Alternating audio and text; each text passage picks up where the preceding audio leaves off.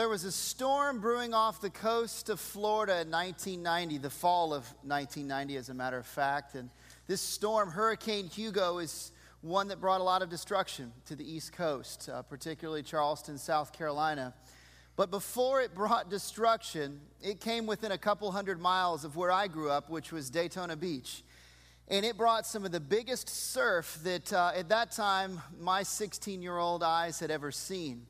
And like a 16-year-old surfer and just a young boy, I just couldn't wait to get out into the waves. But I had one significant barrier, that was Mom. And so I had to convince her somehow that surfing during a hurricane was not only safe, but it was smart. It was the prudent thing to do, Mother. Somehow I was convincing enough, and somehow she let me go. I don't know if she actually, she thought maybe it's coming far enough off the coast that the waves wouldn't be that big. But sure enough, the waves were just huge. And I remember the day that really the waves were the biggest, talking with my friends in school about this is going to be the day of days, epic surf. We are going to have the most incredible time. Of course, at that point, a 16-year-old mind, my frontal lobe had yet to fully develop. You know, this is the part of the brain where you make good decisions, and develops a lot slower in men, apparently, than women. And so I was just not thinking about anything but going out in this giant surf, had no experience with these kind of waves, but I was ready to go. Well, it was finally, school was out, it was time to make this happen, and a bunch of my friends went down to the Main Street Pier, which is right kind of at the hub of Daytona. The problem was the waves were a lot bigger than we thought. In fact, a lot bigger. There was no beach anymore. It was just one giant ocean, and the waves were crashing on top of the boardwalk. And so it was just not the smartest thing. In fact, I had convinced my mom, hey, let me go out and hurricane surf. The lifeguards will be there. They'll save me, surely. Well, the lifeguards had said, I'm out of here. And so they just had red flags that said, please, only those with non-fully developed frontal lobes go out in the water. And I took that as my invitation. Another problem, there was no way to get really out into the water. You couldn't just paddle out like you could just on a normal day. You had to somehow walk out on this pier, which was similar to the pier that we have down at the oceanfront, and jump off the end of the pier. And somehow managed to not get knocked into the pier by these giant waves. And that would be the end of your amazing, illustrious surfing career, and you wouldn't hear this story. So there has to be some goodness that came out of this.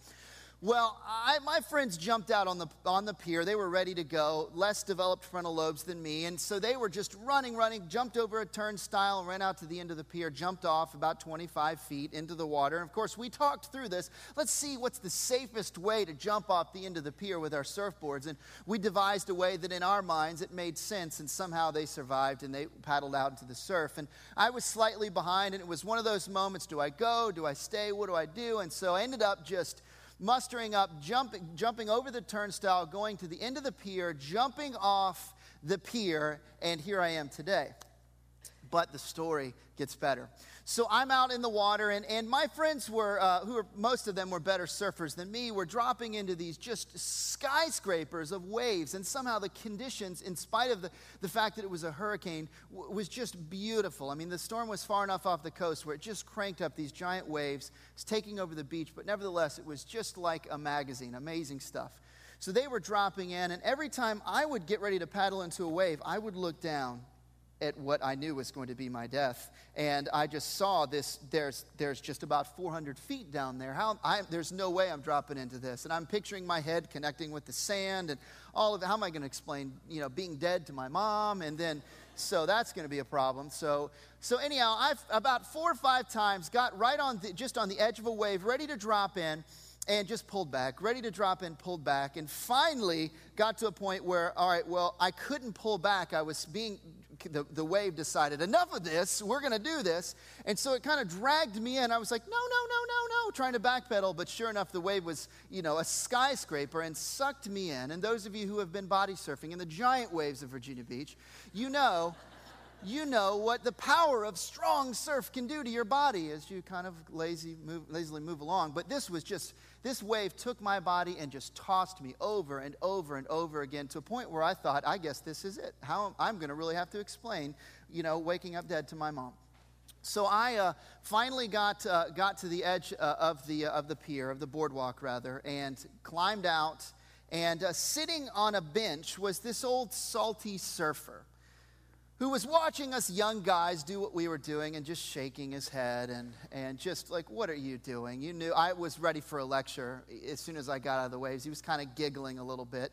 Could have been the fluorescent color of my shorts. But anyhow, I got out and I walked past him. He said, hey, I saw you out there a few times. And you got right on the edge, and you were ready to do this, and then you pulled back. And then you were ready to do this, and you pulled back. And I watched you, and some of the other guys are doing the same thing. And then there was that one time where it looked like you weren't really in, but the wave took you, and I watched your form. And he said, you know, here's the problem. He said, when you're riding waves like this, there's no halfway in. There's no way to kind of partially commit to this wave. You've got to go all in, and you've got to be confident that your board's going to do what you know it's going to do, because this is what you've been doing even on smaller surf. And so you've got to commit. You've got to be all in.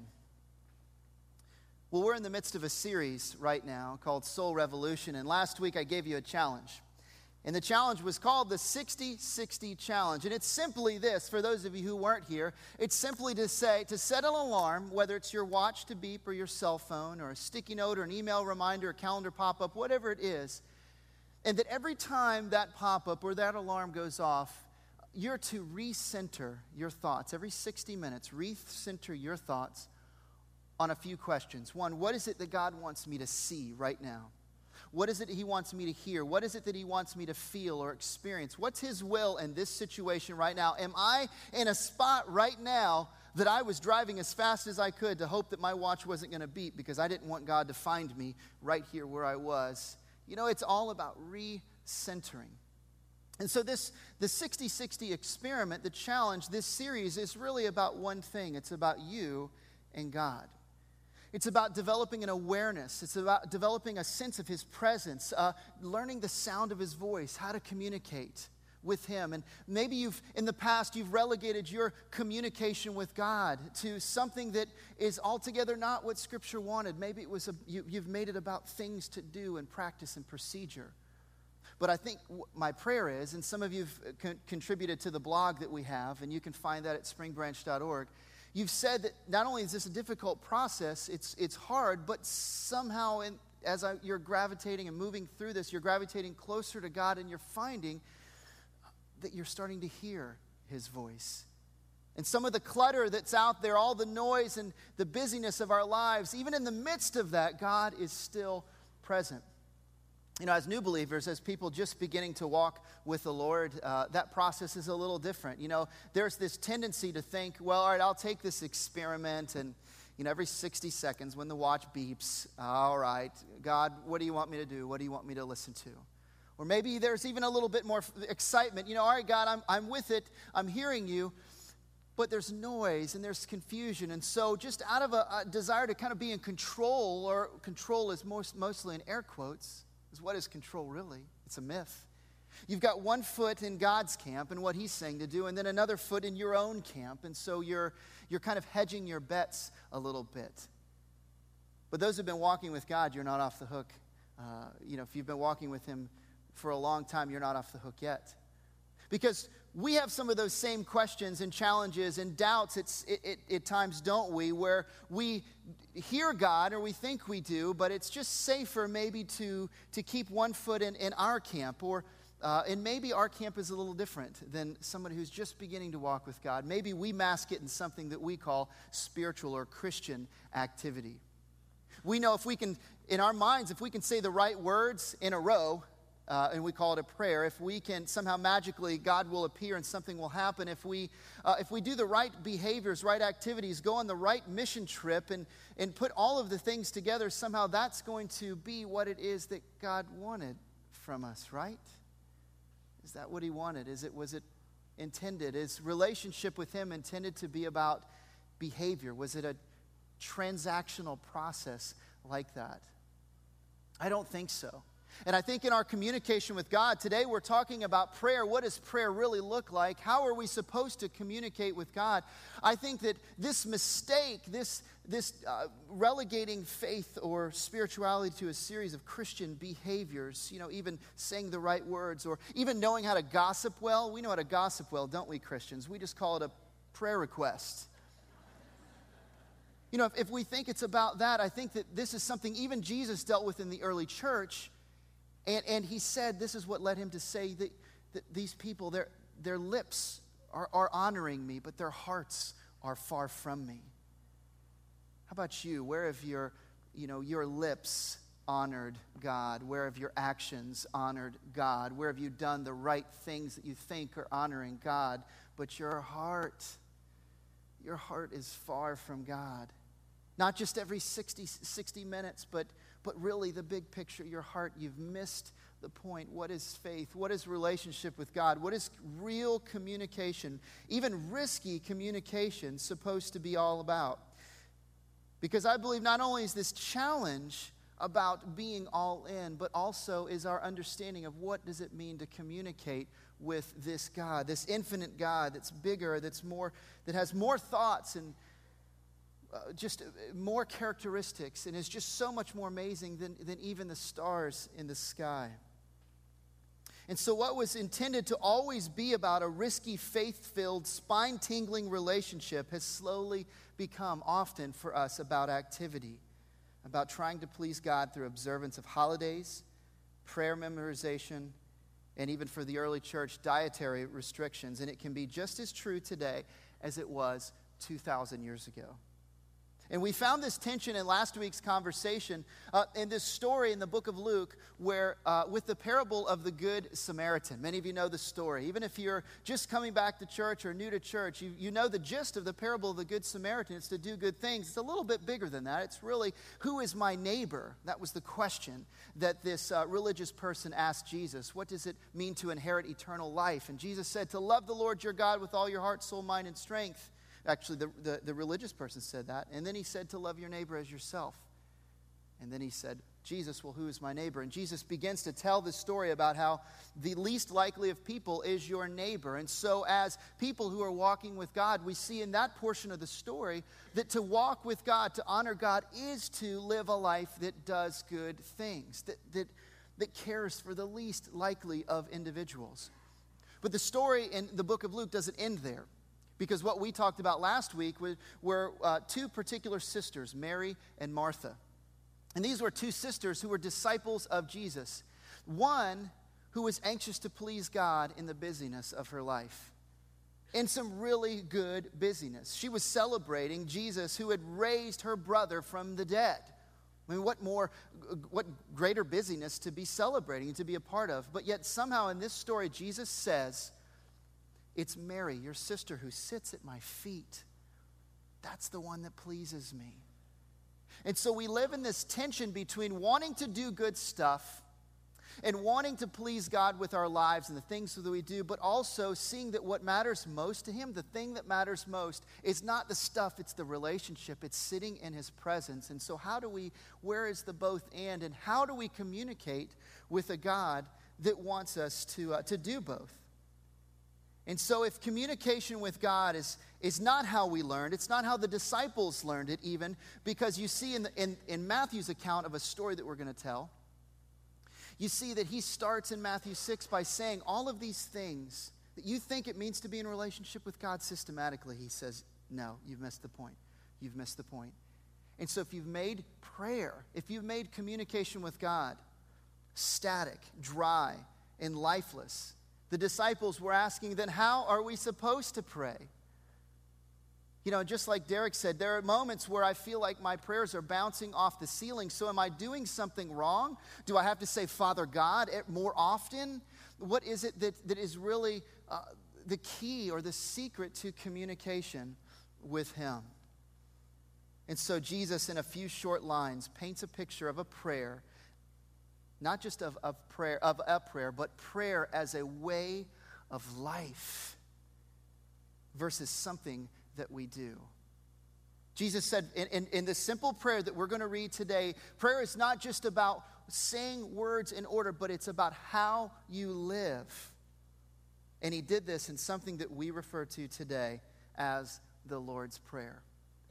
Now, for many of you, you grew up in a tradition where the Lord's Prayer was a part of your liturgy every Sunday. You repeated it. You knew you were a debts or a trespasses guy. You knew that, what you were supposed to be doing when you were reading this prayer. And so for some of you, it's a deep portion of your tradition.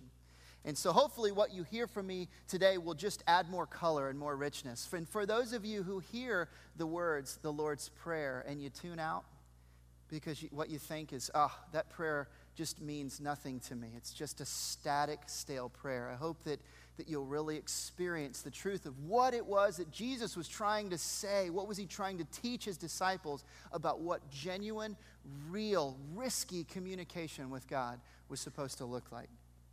And so we pick it up in Luke chapter 11, verses 1.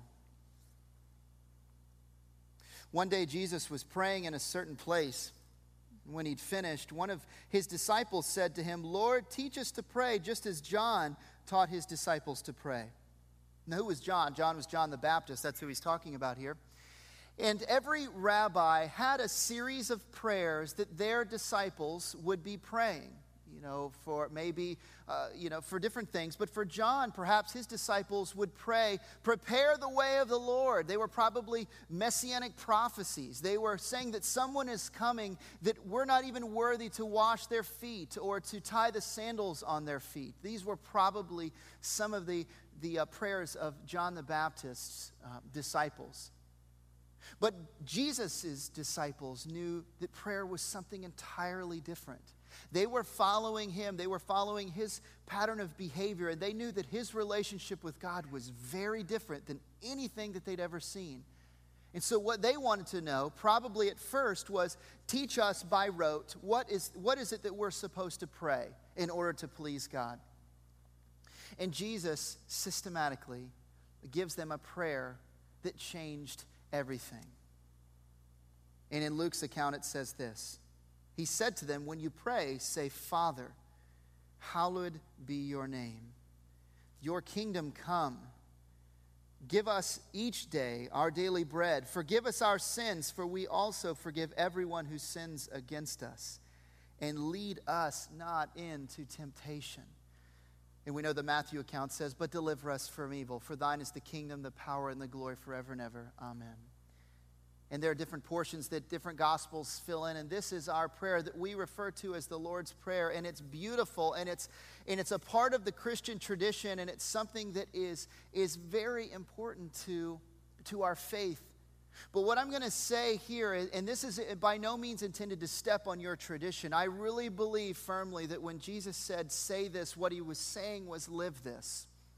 Live like this. Prayer is not communication with me, with the Father, as you've seen me live. This is Jesus talking. You see that it's nonstop, that it's ongoing, that this is how we communicate. It's bi-directional. It's always happening.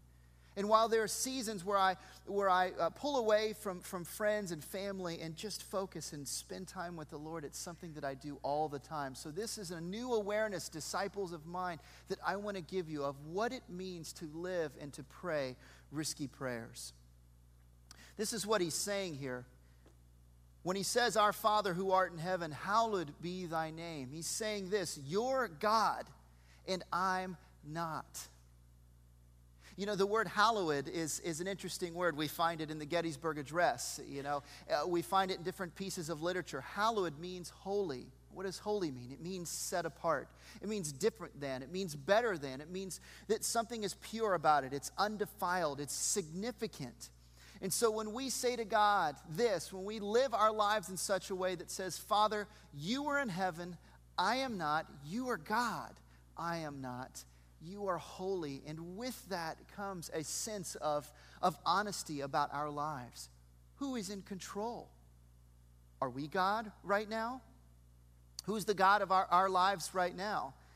And so that's the first portion of the equation, that you're God and I'm not. But then he turns from this infinite being, this one who created us in our mother's womb, who was just described in the facts that you heard this morning, the incredible amount of just processes that happen in an instant in our minds. That God also is this God, who we're to pray and live a life that says, your kingdom come, your will be done.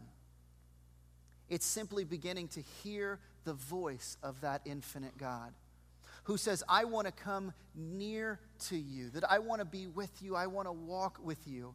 And so as we develop that awareness and that sense of God's presence, we begin to attune our spirit, our ear, to what is it that he's trying to say to us right now. Are you living a life that says, God, your will be done? Not my will, not what I want, not what I think you want, but what I see it's unfolding in Scripture, the stories that I see that Jesus tells. How is it that you want me to live right now? And that's not a process that comes easy, is it?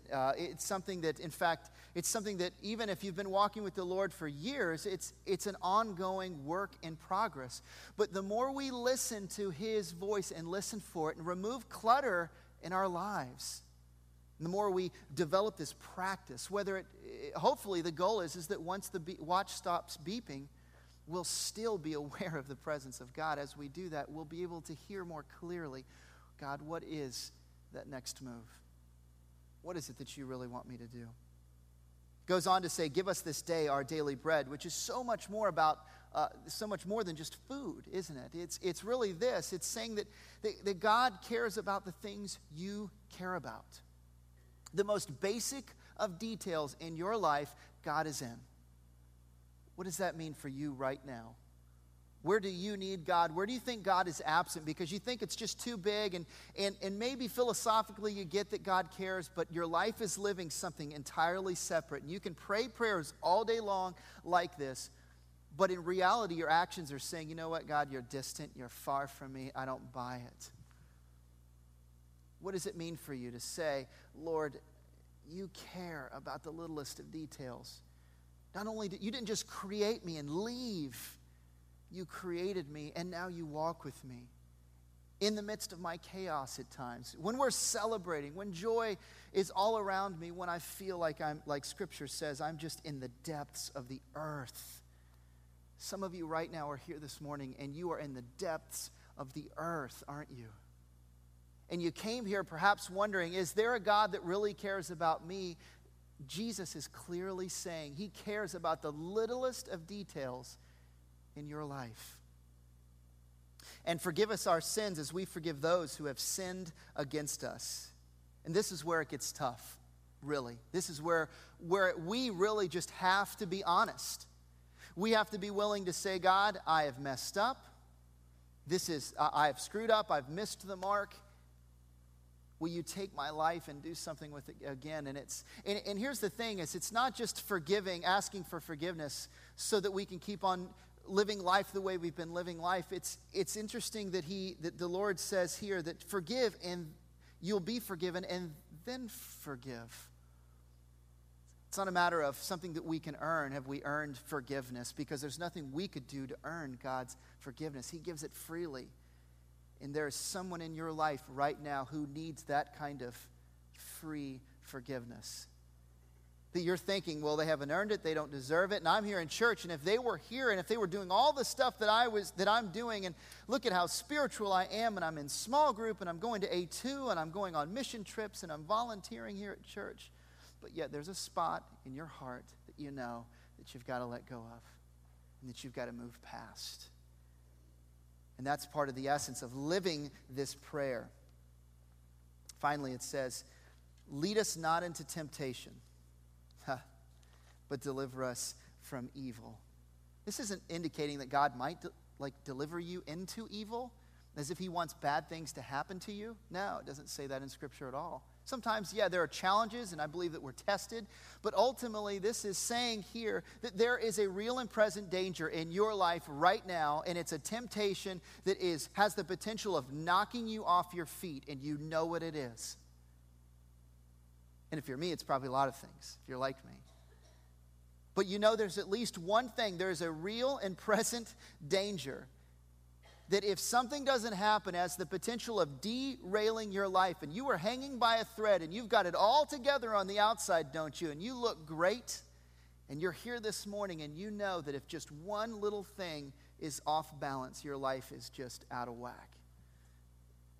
It's just completely annihilated maybe. Maybe it's not, maybe it's just a little, maybe you're saying right now, well, I'm not sure if I can even think of something, but I don't buy that. I think you can. And I think what Scripture is saying here is that our real and present danger is something that we have to be honest about and say, God, I need your help. I need your help with this right now. In fact, the song that Jessica sang this morning is by a band called Paramore. And they're not necessarily a Christian band. And I'm always amazed when overtly spiritual themes come out of, just secular mainstream. And I think it's just a reminder that all of us are seeking something. We're trying to find an answer to not just how do we connect with God, but to the meaning of life. But one of the lyrics here in this song that particularly stuck out to me were simply this: I'll take the truth at any cost. I'll take the truth at any cost, whatever it takes. And this song really becomes a prayer of sorts as this person just pours out their heart to something, whatever. Will you tower over me because my life is fragile and I don't know what I'm doing. And if it means being honest at any cost, I've been the other direction. I'm willing to pay that price right now. Are you willing to be honest with God with that real and present danger? It says in Matthew's recollection of the Lord's Prayer that in verse 8, do not be like them, for your Father knows what you need before you ask him. God knows what we're going to pray. He knows what we're going through. He knows what we're experiencing. And so the things that we think we're hiding from God, he's saying, I already know what you're dealing with. But will we be honest about what is really, right now, has the potential of derailing us? It says in 2 Corinthians 10 that we destroy arguments and every lofty opinion raised against the knowledge of God and take every thought captive to obey Christ. Paul was getting that there is something about the thoughts that are creeping into our minds that are destructive, that are potentially, have the potential of derailing our lives. Maybe it's an addictive tendency, or maybe it's just something that we know we have no business being involved in. But he knew that we have through Christ the ability to take those thoughts captive and say, no, you are not going to rule me because this is who my God is. He tells me I can take these thoughts captive, and that's part of this process of saying, God, here is my temptation. Deliver me from this evil because I can't deliver myself on my own. And I think this is being open and honest and raw with God about the thoughts that lead to temptation. And let me tell you that God is not sitting waiting to pounce on you with a litany of I told you so's. He's waiting to say, I love you. Come back. Let's do this again. Even if 60 minutes ago you failed, which is likely if you're like me. Come on back because I forgive you. Because I love you and I just want to be with you, and you're getting there. And slowly but surely, we're going to get there together. And one day we're going to stand in eternity. We're going to celebrate the life that you lived, that was risky, that was on the edge, but you did it for me, and that's the life I want you to live. Here's the last thought here. Real and present danger. My last, I want to share with you a quick thought. These are really 4 risky questions that everyone needs to answer.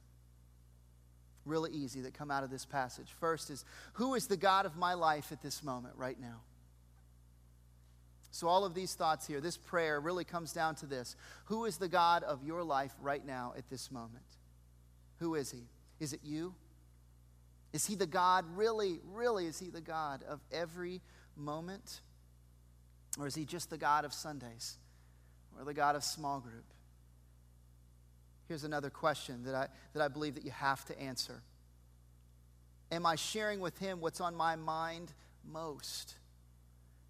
The things that right now that I'm feeling challenged by, the things that I'm just consumed in, have I just said, God, here is this thought, here's this challenge. Am I sharing with him what matters most on my mind? Even the smallest of details.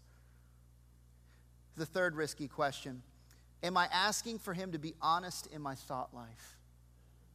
Am I asking him just to peel back the layers and to tell me, God, or tell me, God, you tell me what it is that you want me to do. You know my thoughts, but challenge me towards greater things in my communication with you. It's open and honest and raw. It's the only way to live. And lastly, here's the fourth risky question. Am I failing forward? And this is a theme that John Burke picks up on in his book, where he talks about really simply failing forward is saying to God, I've blown it again and again and again. But it's accepting his forgiveness. And it's saying, I thank you, Jesus, that you've already forgiven me. In fact, 2,000 years ago when you died on the cross, you died for every mistake, every sin that I was ever going to commit, God. And yet you still love me. And it's moving forward, failing forward. You answer these 4 questions, and I believe that you're soon going to find yourself praying perhaps the riskiest prayer that anyone can pray, and it's just 2 words. Are you ready for it? For me, it's use me. Use me. There is no prayer in my life right now that causes me to shudder more than these 2 words, use me. And I can remember being 14 years old in my bedroom saying to God after I'd been to a conference and just got excited about who God was. I remember saying, God, I just want to be used by you, and I don't even know what that means. But would you do something with this life, this confused 14-year-old boy who has nothing figured out? Could you do something with this? God, would you use me? And that was my risky prayer, and it's a prayer that I continue to pray. It's a prayer that puts me in situations that are entirely uncomfortable often. It's a prayer that challenges me to be a better version of myself, but one that I know that I can't be on my own. But maybe for you, your risky prayer is something different. Maybe for you, it's change me. Maybe for you, it's convict me. Maybe for you, it's heal me. Or maybe for you, if you're just beginning this discussion with God, maybe it's simply this. Maybe it's just find me. But whatever that prayer might be, I promise you that if you pray this prayer, God wants to be in this. And so really the question for you is, what risky prayers are you avoiding praying today? What is it that you're just afraid to ask because I don't know what to do? I'm afraid that he might say no. What if he says yes and I end up doing something that I don't want to do? What risky prayers are you avoiding today? Well, I wish I could say that I listened to the salty surfer who told me to go all in, and I jumped back on my board, hopped out on the pier, went out again, jumped, caught a couple of waves. Maybe I failed a couple of times and then rode the biggest wave of my life off into the sunset. But that's not how the story ends. In fact, this end of the story is fairly unremarkable. You see, I just wrapped my leash around my board, got on my bike, and I went home. I went home. And I've thought about that moment. What would have happened if I'd actually gone all in and committed to that wave? I've thought about that off and on for the past 20 years, and it's just a wave. It's just a wave.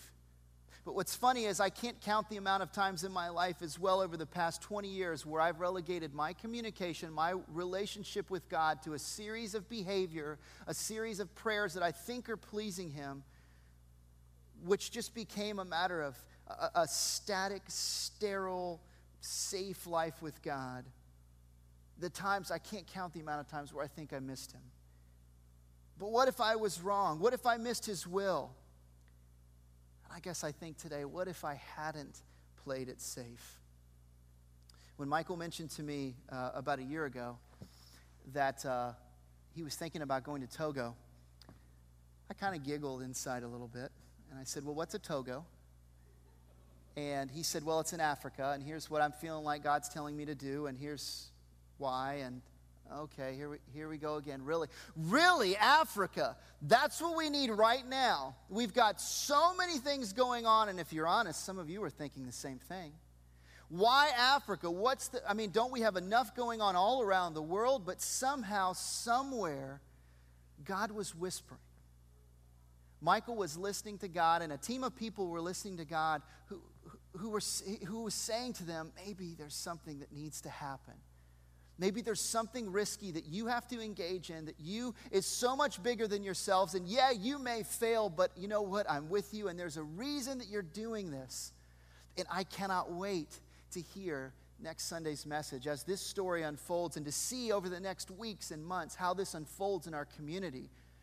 Not just to see what our involvement in this wonderful mission in Africa is going to look like, but because this is an example of a person who somewhere in a suburb of New Jersey outside of New York, somewhere a long time ago, heard God's whisper in his life and said the same prayer, God, will you use me? And as a result, a team of people went somewhere in Africa that I could barely point to on a map, and lives were changed forever. Why?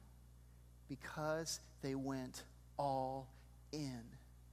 They didn't know how it was going to work. They didn't know how it was going to happen. They didn't know where the money was going to come from. But as a result, we don't just have great stories to tell. We're not just going to have lovely video that we can watch. We're not just all going to have strange shirt dresses like Michael was wearing up here on stage. I'm glad he was wearing pants. And it's not just about that. It's about this is what walking with God is supposed to be about. This is prayer. This is the Lord's Prayer. And so what about you? What God-inspired risky behavior is he whispering into your ear right now? And what wave are you staring down the face of and your heart is beating so fast, but you know the only way to live, because that's what Jesus says, is all in. What is it for you right now? And the answers to your questions just might lead you to the sort of God-inspired risky behavior that can and will change the world. That's the kind of life I want to live. Let's pray.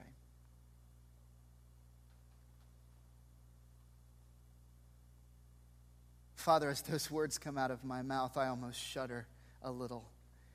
That's the kind of life I want to live. I want to live this life on the edge. But Lord, when I say that, I know what you're thinking right now.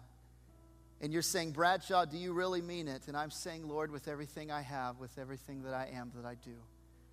And God, we're a room full of people right now at varying stages of spirituality all across the spectrum. And you know us so intimately, yet somehow with each of us, you have a plan, a very specific plan of what all in looks like for us. And maybe for some of us, it's a baby step. Maybe it's just to show up today, to believe that they really heard you, that you were going to meet them here. Maybe it's a trip across the world. Maybe it's a trip across the room. But wherever it is, God, would we be people that live risky lives for your sake? Would we live, not just pray, your prayer?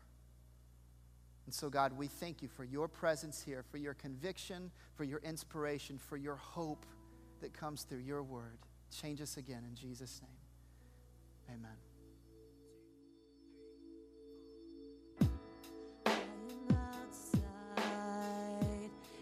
I've been waiting for the sun with my wide eyes. I've seen worlds that don't belong. My mouth is dry with words I cannot verbalize. Tell me why we live like this. Keep me safe inside your arms like towers tower over me. Yeah, 'cause we are broken. What must we do to restore our innocence and all the promise we adore? Give us life again, 'cause we just want to be whole. Lock the doors, 'cause I'd like to capture this voice. It came to me tonight, so everyone will have a choice. And under red lights, I'll show myself it wasn't forged. We're at war, we live like this. Keep me safe